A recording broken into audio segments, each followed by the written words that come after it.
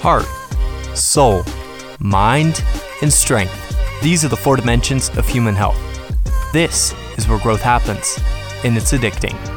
Welcome to the Growth Junkies podcast. Well, welcome back, Growth Junkies, to our podcast. We are here again in studio. Kent Del Hussey across from me, Ben Boast, and we are working our way through our new release, Mega Life, How to Live Without Fear, and going day by day. 18 days in the book. You can pick it up on Amazon if you would like to follow along through it with us. And we're just doing that for you as an added resource, some audio content to go with the book. So we're going to continue on. We're in day 8, and we're talking about a lot of things related to fear and its relationship to love. But we made a bit of a transition in the last podcast where we were talking about displacing fear.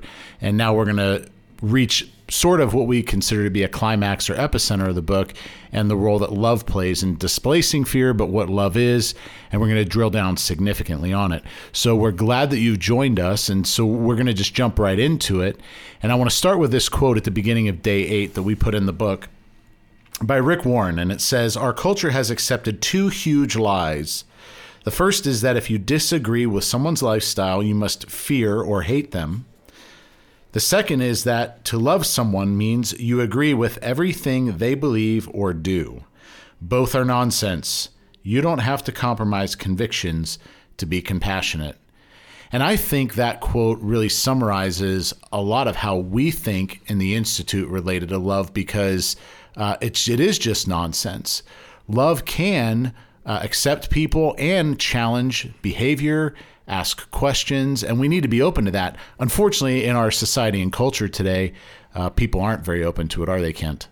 No, they're not. The fact is, love, if it doesn't actually help you grow as a person, become healthier, find balance, et cetera, it's something else. Yeah, which includes challenge, right, and difficulty sometimes. It does. So, we've heard the phrase tough love, right? Tough love. Parents know the word tough love, man. But tough love is a real idea, and it's based in truth. If you really love somebody, then you're going to tell them the truth. And if you love that person back, you're going to receive the truth. I think it matters how you deliver it. So I think where it goes wrong is that it's perceived as unloving when you say something truthful, but you say it really unkindly. Yeah. So as long as it's delivered in grace, truth is absolutely important for love to take its effect. And we are focused today, like if I had to give a title to this specific day in the book, I would say it's the functioning of love. When we start to peel back the layers and want to account for all the aspects of love that is healthy, not just something we want to make us feel good about ourselves, but a love that works, this is where we begin discussing the concepts in the book. And so that is what we'll be doing today. You get started in the book with a kind of an interesting little tool, crossword puzzle. Yeah, I think it's one of the great things about Chapter 8, Ben. There's a crossword. We should actually let people know that if you pick up this book, there's a lot of little Easter eggs in it. little things we ask you to do, and one of them, just to give you a little peek, is a crossword. Is there any Easter eggs with money in them? No money, but just cool Easter eggs. Yeah, things to learn. Things to help you sort of process. Exactly. So it begins with this cool crossword, but then we get into, as we turn the corner, into the concept of what love is and how we need to sort of calibrate our lives by it. Yeah, and we're doing this in light of the previous podcasts on fear, many in which we referenced, and we will reference again, the foundational fears that all people face. Failure and rejection, the unknown, pain, isolation, and loss of autonomy. But what we want to do now is introduce concepts that tie into that when you're experiencing love in your life in significant and healthy ways. What comes in to help displace that fear? So in the area of failure and rejection, it's acceptance. Yeah. Now, we said acceptance can be problematic earlier in this podcast. If that's all you have and all you expect love to do for you is just accept you, it's a problem. But acceptance is a part of love. Yeah, and here's the key about acceptance. Acceptance is acceptance of the person. It's not acceptance of all their choices or all their behavior. It's the fact that you are loved and you are welcomed, and nothing will ever change that. But I can disagree with you. and tell you so. Or think if you're doing something that's destructive, I'll tell you about it. So by acceptance, we don't mean what the culture says. Acceptance means you have to accept everything that a person does or says or chooses. And make permission for it. Right. And space for it. Like we're actually challenging that idea. Acceptance, though, the way we describe it as loving the person and making sure they feel fully accepted as a person, is greater than failure and rejection. Yeah. And that's what we say in the book. Next, for the unknown, we introduce the concept of confidence coming into a person's life to help them deal with the unknown. And I would reference this related to golf. As I progressed and got better and better at competing at a high level, I never fully knew what I was going to experience when I walked into those situations, but the level of confidence that I had to be able to navigate a lot of those things grew as I got better and better and developed those skills. I think it's the same here. We develop confidence in life through love relationships with others to go out and encounter what's going on in the world and begin to sense, hey, I think I could handle pretty much anything that's thrown at me. Yeah, that's part of growing as a person. Confidence is what you develop because you gain the ability, the capacity to be able to deal with life. So confidence is not the same thing as certainty. There's a real debate between confidence and certainty. We can't be certain. Right. We don't know what tomorrow holds necessarily, but that doesn't mean you need to be imprisoned to it.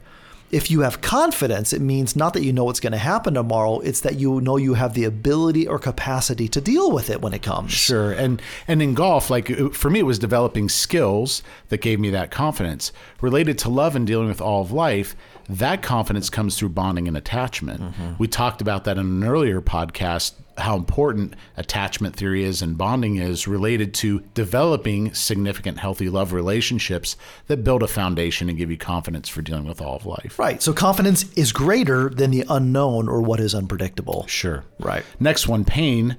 The concept we introduce alongside pain here is comfort. Mm-hmm. Having those kinds of relationships where we can experience comfort as we face the difficulties in life. It's a great thing to have. Yeah, comfort eases the pain. See, here's the reality. Part of the world is that the pain is real. There are things that just are painful, mm-hmm. and nothing's ever going to say they're not. The reality is to acknowledge that life is painful, but we help ourselves and others get through the pain through comfort. Right. So when you know that you have people around you to give you the comfort you need when you're in pain, it makes the pain a whole lot less. Yeah. So in that sense, comfort is greater than pain. And then for isolation, we put belonging. Having a significant connection to something bigger than self, mm-hmm. as far as community is concerned. We're followers of Jesus here at the Growth Junkies. We talk about the relationship to the kingdom of God and our faith. All of those things really help us when it comes to isolation. Yeah. When you know you belong to a community of people, that you have a place to belong, then suddenly isolation isn't scary. In fact, being alone isn't a bad thing as long as you know you have someplace to go where there's people. Mm-hmm. So finding a community is critical. And when you know you have a community, when you know you belong to something, and in our case, as Jesus followers, it's the family of God. Mm-hmm. Knowing you have a place in the family of God as a son or a daughter of God gives you a sense of belonging that actually dispels the fear of isolation. Mm-hmm. Because you're no longer all by yourself. You're part of a family. So in that sense, again, belonging is greater than isolation. And this last one's really interesting to me. Loss of autonomy, which is funny, is that it's a foundational fear of people's to lose their autonomy. And yet our society with great increasing focus encourages autonomy and individualism. How crazy. Imagine that. Culture suggesting something that's actually not healthy. Yeah, suggesting something that creates more fear. Uh-huh. So to counter that, it's purpose. Right. Having a deep sense of meaning and purpose in your life will help with this. Yeah, it's just knowing that you're part of something, that there's like you have a role to play. So like you have a part in this thing called life actually gives you a sense of purpose. So when you have a sense of purpose, you're not afraid of what could be taken away from you because you have a purpose that is inalienable. Mm-hmm. It's undeniable or it's intrinsic. So when you know that you have sort of in our case, God-given assignment in life, something that you've been given or told to do, a calling as we talk about it, mm-hmm. then this idea of losing autonomy almost loses its meaning. You don't lose something that's intrinsic or inherent. Mm. It's always there. Right. Nobody can steal it from you. Yeah, that's good. So in that sense, purpose is always greater than loss of autonomy. And so all these foundational fears are overcome by these truths. These are really important. And so in the book, we get in each of these, and it's important to realize that even though we have these foundational fears, they all can be overcome. And these truths happen in relationship. We want to make sure that we underscore that.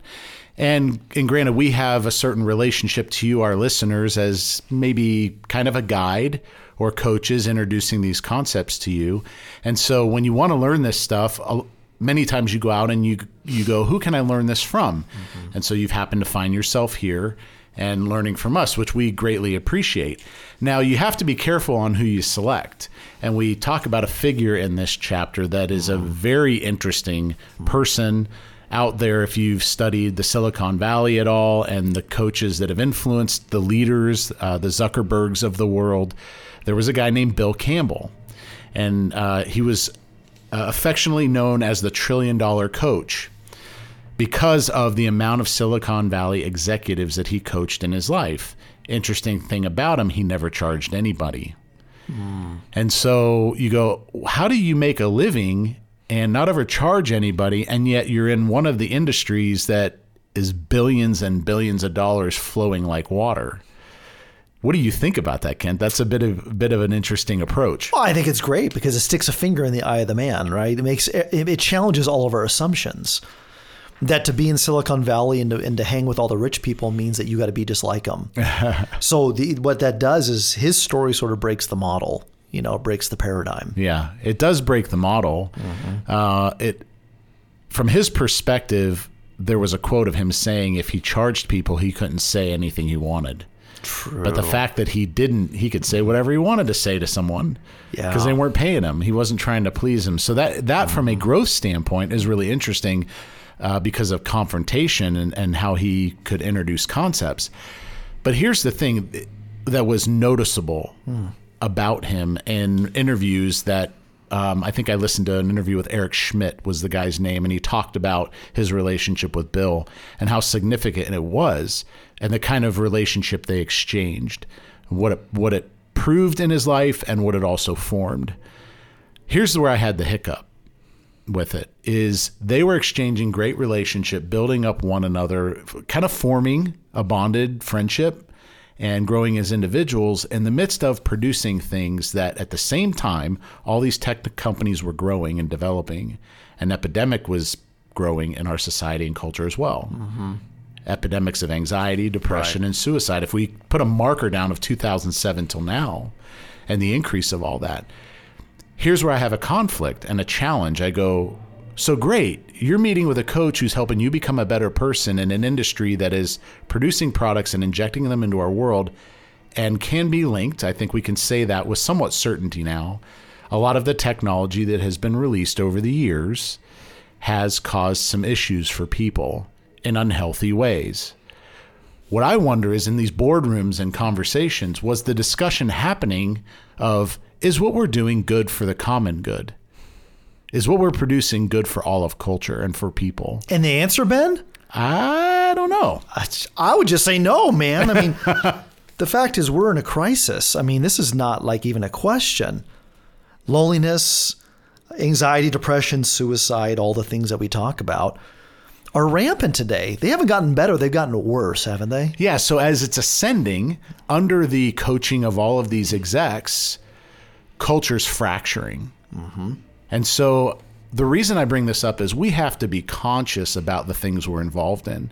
And like you and I, we take very seriously the people that we work with and how they're showing up in their vocations and what we're passing on to them, because it's really, really important the way in which they move into their work. Are we considering the role that love plays in the things that we produce? And that's why I've brought all this up. Right. And that's really what we're getting at, is what is the primary role of love? And so we use this terminology that love is like a calibrator. It calibrates your life. And that suggests you need to recalibrate. Yeah. Because we're not calibrated. So to tune up the engine requires you to put some effort into it. So it's a recognition that we are naturally untuned. We're naturally out of balance and that we need to calibrate. Love the way that we're going to go at it is not something we're born with. Mm-hmm. You're born with a capacity, but we don't practice it.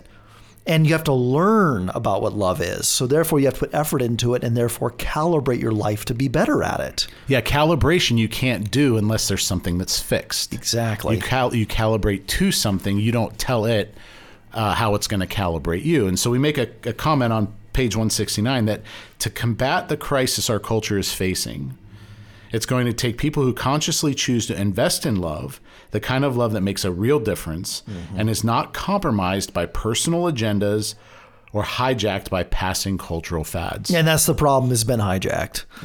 Love is, we've joked about this, but it's romantic love. Love is only with like a big heart, right? But love, as we've talked about and we'll keep talking about, is much bigger than that. It is something holistic. It's something we live our lives by. It's the way we see the world. So to calibrate my life to do that requires from the ground up rebuilding, right? And so how do we do it? We do it through a concept called metanoia. It's a Greek word. Metanoia. Yes. Very interesting concept. Greek word that really means to think about your thinking. Yeah. We have to first stop and go and consider how I actually think about love. Do I think about it accurately? Am I willing to be challenged in the areas where I might have a misunderstanding or don't really get it? Like you just brought up, am I willing to learn about it? Yeah. It is something that I think many people think they already know. And if we were going to set out to learn about love, what are the kinds of things we would learn? And I've mentioned this in the past on the podcast, talking about love and learning about love, that it can feel almost a bit awkward. It's like, well, where are you going to go to learn about love? And that I think is mostly because we have this weird filter or shroud around love that's driven and viewed through a lens of sex. Yeah. And that creates an awkwardness and a weird feeling when we approach the terminology. Well, let me just say it right now. Just shed that right now, right here. Like, get rid of it, kill it, make it go away in your life, and start to view love through a different lens. Yeah. One that is, as we've used terminology like this before, structural, building architecture for all of life. Yeah. That's different. So, I mean, the reality here is metanoia is all about doing what we, it's a term that's popular these days, is deconstruct. You have to deconstruct the old structure, which is the thinking that love is just romantic and sex. It's not. So tear that all down, get rid of it, scrape the land, so to speak. Yeah. And then rebuild. Right. Reconstruct one's view of love. Love is not romance. Does it include romance? Sure it does. When that love is expressed between a husband and a wife, right? A boyfriend and a girlfriend. We get that. But in all the other relational contexts, it doesn't apply. So what we're talking about when it comes to love is a structure that relates to all relationships, not restricted just to one. So you got to rebuild the building. So a metanoia, the word metanoia, actually it's in the Bible translated as repent, to turn. And literally scholars will tell you metanoia means to change your mind. But here's the thing, it's not just a flip of the switch. No. It's not like you just decide, I'm going to do this now. No, it's metanoia, and the idea of changing is transformational. It is literally to turn around and go the other direction. So to have a metanoia experience is to stop and say, up until now, I've had a wrong view of love. I've really looked at it through one lens. So I need to turn from this view and go the other direction and build a new view. So your metanoia is what we're asking you to think about. Stopping and acknowledging I need to deconstruct my previous perspective and I need to reconstruct a new perspective of love.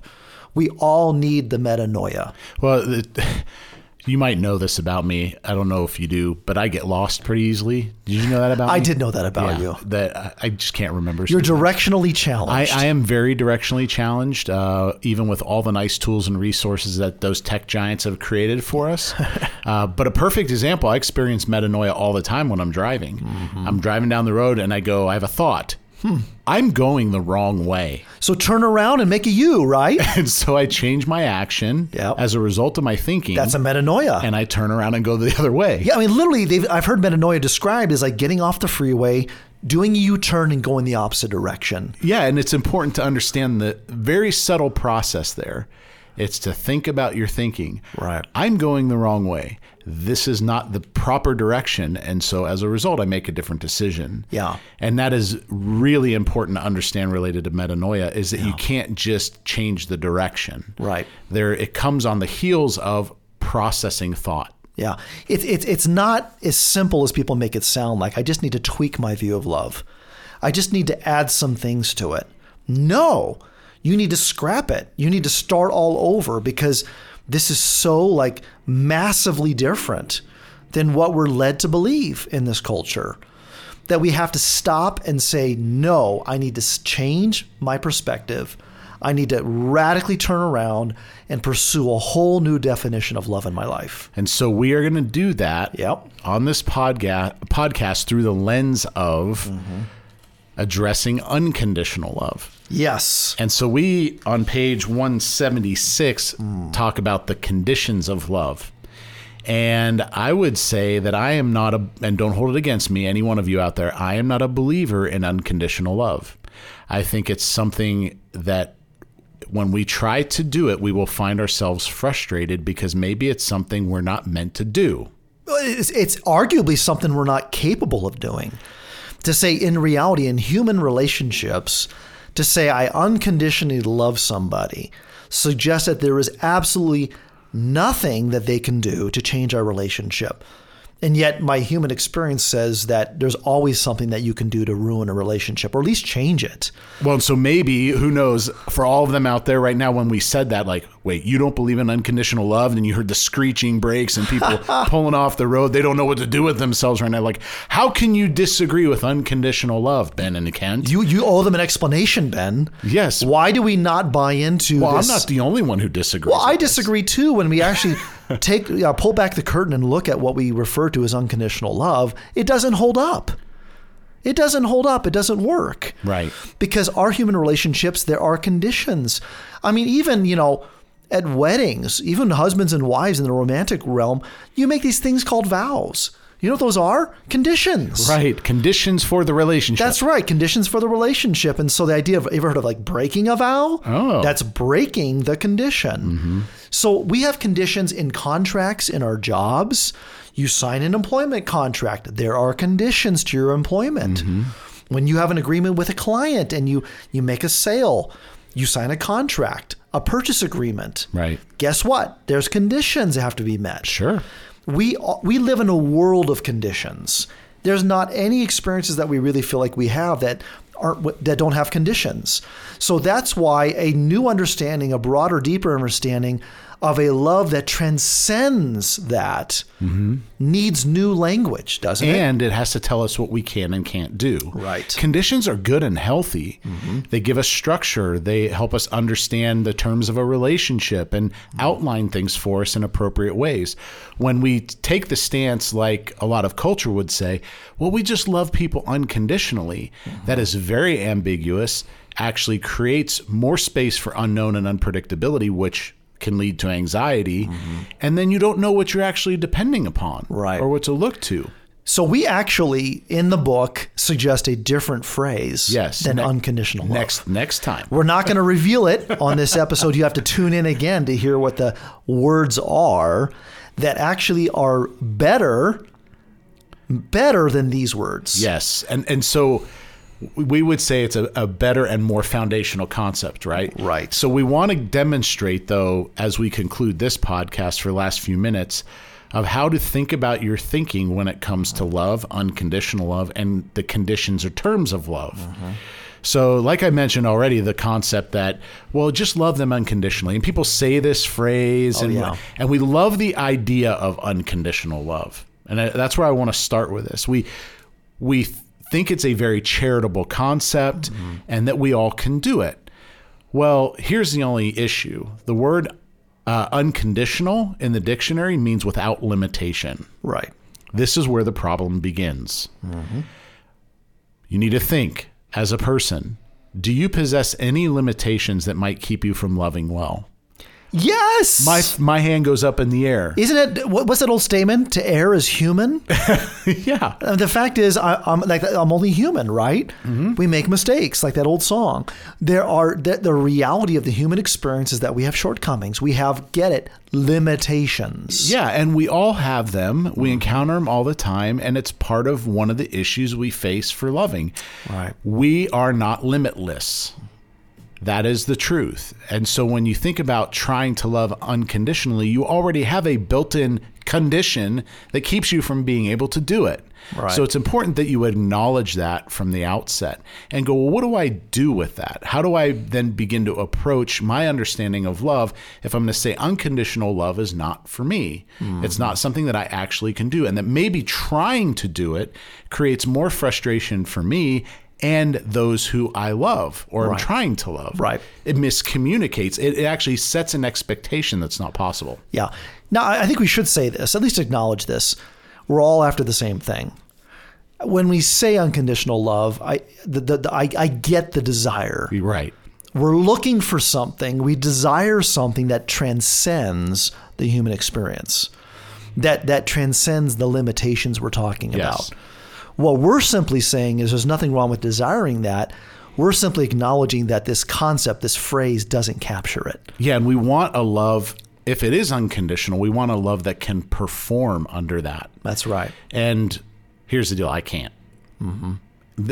You might say, hey, Ben, is there anything that your kids could ever do to you or your wife that could cause you to stop loving them? Like anything so horrific, so graphic, so difficult, so challenging that you would say, yeah, my love for them is gone. Mm-hmm. I would say for me, there probably is. Yeah. I think it's foolhardy to say otherwise. I think it's dishonest to say, no, there's nothing my kids or my spouse could ever do that would ever make me question my love for them. I'm sorry. It happens. Look around you. Has anybody noticed the divorce rate in the country? The amount of adultery that goes on? Well, and this is what they'll say to you, like, well, I love them, but I'm not in love with them. Uh-huh.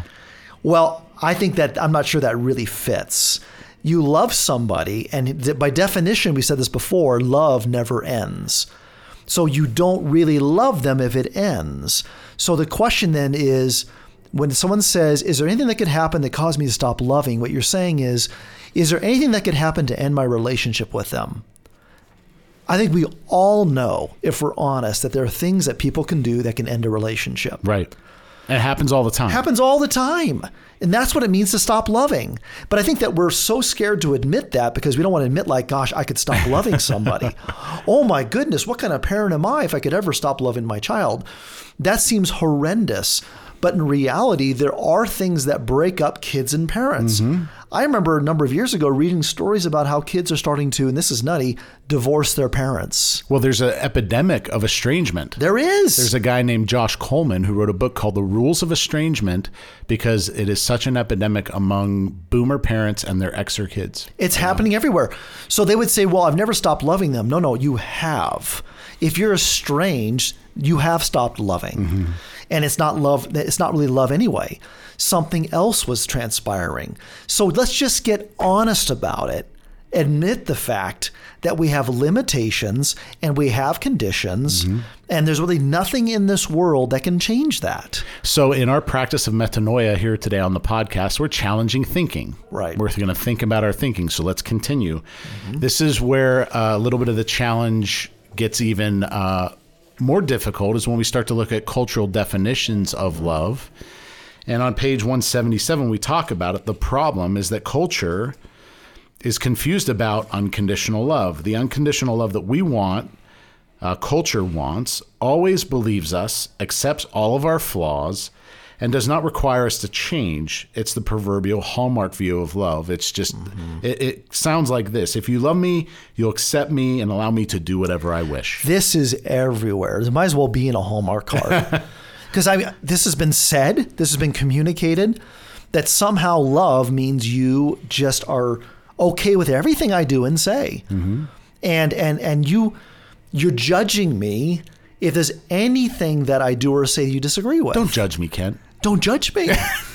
This is the harsh reality of living in a world that has to admit the fact that there are conditions for relationships. So what happens, Ben, if we stop doing that and we say, no, it is possible to love you, but actually say it's not okay for you to do whatever you wish? Well, we're going to get there in a second. I think we should address the dark side of that statement of allowing people to do whatever they wish or just accepting them without challenging. Is that in reverse, it says, if you don't allow me to do whatever I wish, then you don't accept me, and thus you don't love me. You actually hate me. And we now live in a society and culture that goes, if you don't fully accept me, allow me to do whatever I wish, all that stuff, you hate me, you're a bigot. They throw racial language into it. And it's all under the frame or inside the frame of love. Yeah. And so that makes it incredibly challenging. Yeah. And in reality, it's the exact opposite of that. No, you don't love me. You hate me if you don't speak up. You hate me if you let me destroy my own life. That's the reality of it. Love, in the worldly sense where we live, requires conditions. Yes. So for us to have a relationship, if I really do love you, then I have to be honest with you about the conditions of that relationship. Right. This is what's expected for us to have a relationship. That's loving you. That's caring for you. If I don't say it, and if I don't enforce it, and I just let you do whatever you want to do and walk all over me and walk all over yourself, that's not love. So the world has it completely arse backwards, Ben. I say it that way because, I don't want to offend anybody. Arse is kind of the Irish way of saying it. And we're coming up on St. Patty's Day. It's arse backwards, Ben. Nice. That's a terrible accent, but you know what I mean. It's totally backwards. And you're highlighting the fact that definition of love is self-focused. It's selfish, and all it wants is what it wants for itself. Right. To really access love and the way that we're talking about, you have to shed that self-focused nature and begin to look differently toward others. Right. And doing what's in their best interest. Like we've referenced before on this podcast, the definition that we use inside the Institute, out of a deep concern for the well-being of the other, is to know, want, and do what's in their best interest. And so that is considering other people in a different way. I think it's also would consider culture a different way. Is what I'm doing and saying in the best interest of the entire common good? Or is it just in my own best interest? Good there question. are many movements and agendas today that aren't in the best interest of the common good. Right. They undermine all kinds of helpful and functional structures for society. But for certain groups of people who have loud voices, then it gets put into an agenda and used inside culture. Yeah. And it doesn't include everybody. Yeah. Which is really, really difficult. It doesn't include the interests of everybody. And so I know we're saying some challenging things here and some difficult things to hear, but if we're going to be transformed people who walk with the right conditions of love and understand our limitations, we have to talk about these things. Well, we do. We have to deconstruct, and that's what we're doing. We're basically beginning the process of tearing down the old structure. Your metanoia begins with a deconstruction. So tearing down some misinformation and some misunderstanding that we have based upon what we've been fed by the culture. So that's what we're beginning to do as we turn the corner and get, dig deeper into love, is before we can construct it, we have to deconstruct, the society's view of it. Right. So I got a question for you, Ken. Okay. Have you ever done anything that you thought when you did it was a loving action or the right thing to do and for another person, and then as it went on, you realized, that was not right. No. I probably shouldn't have done that. No, I'm kidding, of course. Yes. I kind of had to own it. Many times over.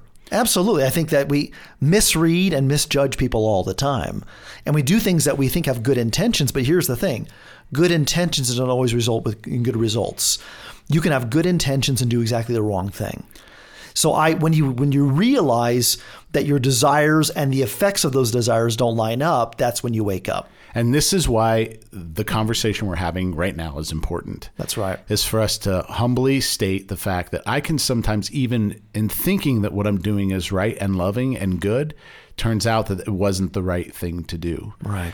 And if we truly understood love, were people who innately knew how to do it right all the time, unconditionally, without limitation, we would never make that mistake. That's right. And we do make that mistake. Well, and I think we have regrets. I know there's lots of us out there that have regretted not speaking up, not saying something, not communicating what we need to say. How many songs and books and poems about, I wish I'd said something while that person was alive or while I had a relationship. I wish I'd warned them they were going down that road. I wish I'd cared enough to speak up. So what we're suggesting is don't live that way. True love sets conditions, is clear about expectations, challenges people selflessly Right. for their best interests. That kind of love really changes things. The other kind of love is superficial and shallow. It doesn't change anything. Right. So tear down the superficial, shallow version of love and embrace a genuine, deep version of love that is selfless. I mean, we even say this in bold words on page 177. Loving selflessly is the only way to love genuinely. Isn't that true? It is true. That's kind of the focus of this chapter. It's selfless love. Selfless love is willing to challenge. It's willing to hold people accountable. It is willing to confront. It is willing to set standards and expectations. It is willing to acknowledge conditions. It's the ability to do the hard thing for the sake of another. And it rejects the condition of selfishness. right. And sometimes the condition of selfishness would say, I don't want to confront because that's going to be too hard. I don't want to go through that again. I don't want to encounter those difficulties. I just don't want to have the conversation. And I think that that's why people end up estranged in our world, is because they don't want to do the difficult things, have the next conversation, work through it over time. Yeah. And so the posture that we have to take as growth junkies, and this is where our metanoia finishes today in challenging our thinking, is to take the posture of humility and love. Doesn't mean you don't confront, doesn't mean you don't have hard conversations, but we need, as growth junkies, if this is what we're committed to, we take this kind of posture, and it's that love must be learned and developed, which means we are all students and not experts, and therefore not capable of defining it ourselves or loving perfectly all the time. So here's what we want you to feel, and we can all do this in unison. Take a deep breath. Relief. Feels good. The pressure of having to love perfectly all the time and unconditionally, you can take a breather on that one. Right. Take the position of humility. You got a lot to learn. So do I. Kent would agree with that as well. And this is what we are going to do as growth junkies. Give ourselves permission to learn and take a humble position as we grow and develop in it. Any final words on that, Kent? You know, I think the last thought is simply to sort of like nutshell it, is I think a lot of times that we think that we're loving unconditionally when we're simply being selfish because we're unwilling to really love somebody. So we can hide behind the idea, I'm just loving unconditionally by letting them do whatever they want. No, you're a coward. The reality is you're not willing to love them with this kind of love we're trying to get to, this rebuilding kind of love, this world-changing kind of love. If you're not willing to do that, then you're being selfish. I think many times I just think we hide behind unconditional love and the terminology and that kind of speak because we don't want to do the hard work. We don't want to really confront. We don't want to deal with the fallout. We don't want to be rejected. We don't want to cause drama or conflict. So we simply just go with the flow and let them do whatever they want and call it unconditional love. That's selfishness. You're not willing to risk. You're not willing to try. You're not willing to sacrifice. You're being selfish. So I think this idea that we're deconstructing and challenging something at a fundamental level is this thought that I'm being unconditionally loving when in reality, I'm actually being selfish. And what are you willing to pay to learn it? Right. Learning how to love well will cost you something. It's absolutely, if you're selfless, you're giving yourself away, you're looking to the benefit of others, it's going to cost you. And it will cost you in the same way learning anything will cost you. Right. In time, effort, focus, acquiring information. And I think it needs to cost us in that way to require something of us at a very high level. If love is as important as it is, and we all claim it to be, it's got to come with a cost that we're committed to paying. And so it may not come in monetary dollars, but it will come in some form. And we just need to know that. Well, I think we all know in our bones that love costs, that there's a price to be paid. Mm-hmm. I mean, even for those of us who are Jesus followers, I mean, even our gospel, at the heart of it, Jesus dying on the cross, well, there's a cost to that love. So, I mean, deep down in our bones, like we know that real love, the kind of love that we're getting at, the kind of love we want to build, is very sacrificial, requires a lot from us. Yeah. Sometimes even our own demise. And I'll tell you what, hiding behind the phrase unconditional love, you're not going to fall into demise. You're not going to challenge anybody. You're not going to upset anybody. You're going to go through life and no one's ever going to change. Well, and you mentioned the cross, and I go, interesting. There was a limit that needed to be overcome for love to be limitless, and only something limitless could do it. And there was a condition too, Ben, Right. sin. Yep. The condition was you had to acknowledge your sin and you had to, guess what? Metanoia. Think about your thinking. You had to repent. So there are conditions. There are always conditions, and real love is the willingness to acknowledge them and to call them and to lay them out and hold people accountable to them. That's what love is. Well, we hope you enjoyed this discussion from day 8. Really important turning point in the book, days 7 and 8. And if you want to pick up a copy of Mega Life, you can do so on Amazon. Just click a link and go and find it. And we are going to continue working through these days until we get to the end of the book. And so we hope these discussions are helpful to you, not only just in working your way through the book, but also just contemplating these various things in life. And so we enjoy you, our listeners, and we thank you for tuning into the Growth Junkies, and we look forward to being with you next time. Thank you for listening to the Growth Junkies podcast. Go follow us on Instagram and Facebook to join the community, and check out the 4 Dimensions book on Amazon or through our website, loveandtransformation.org.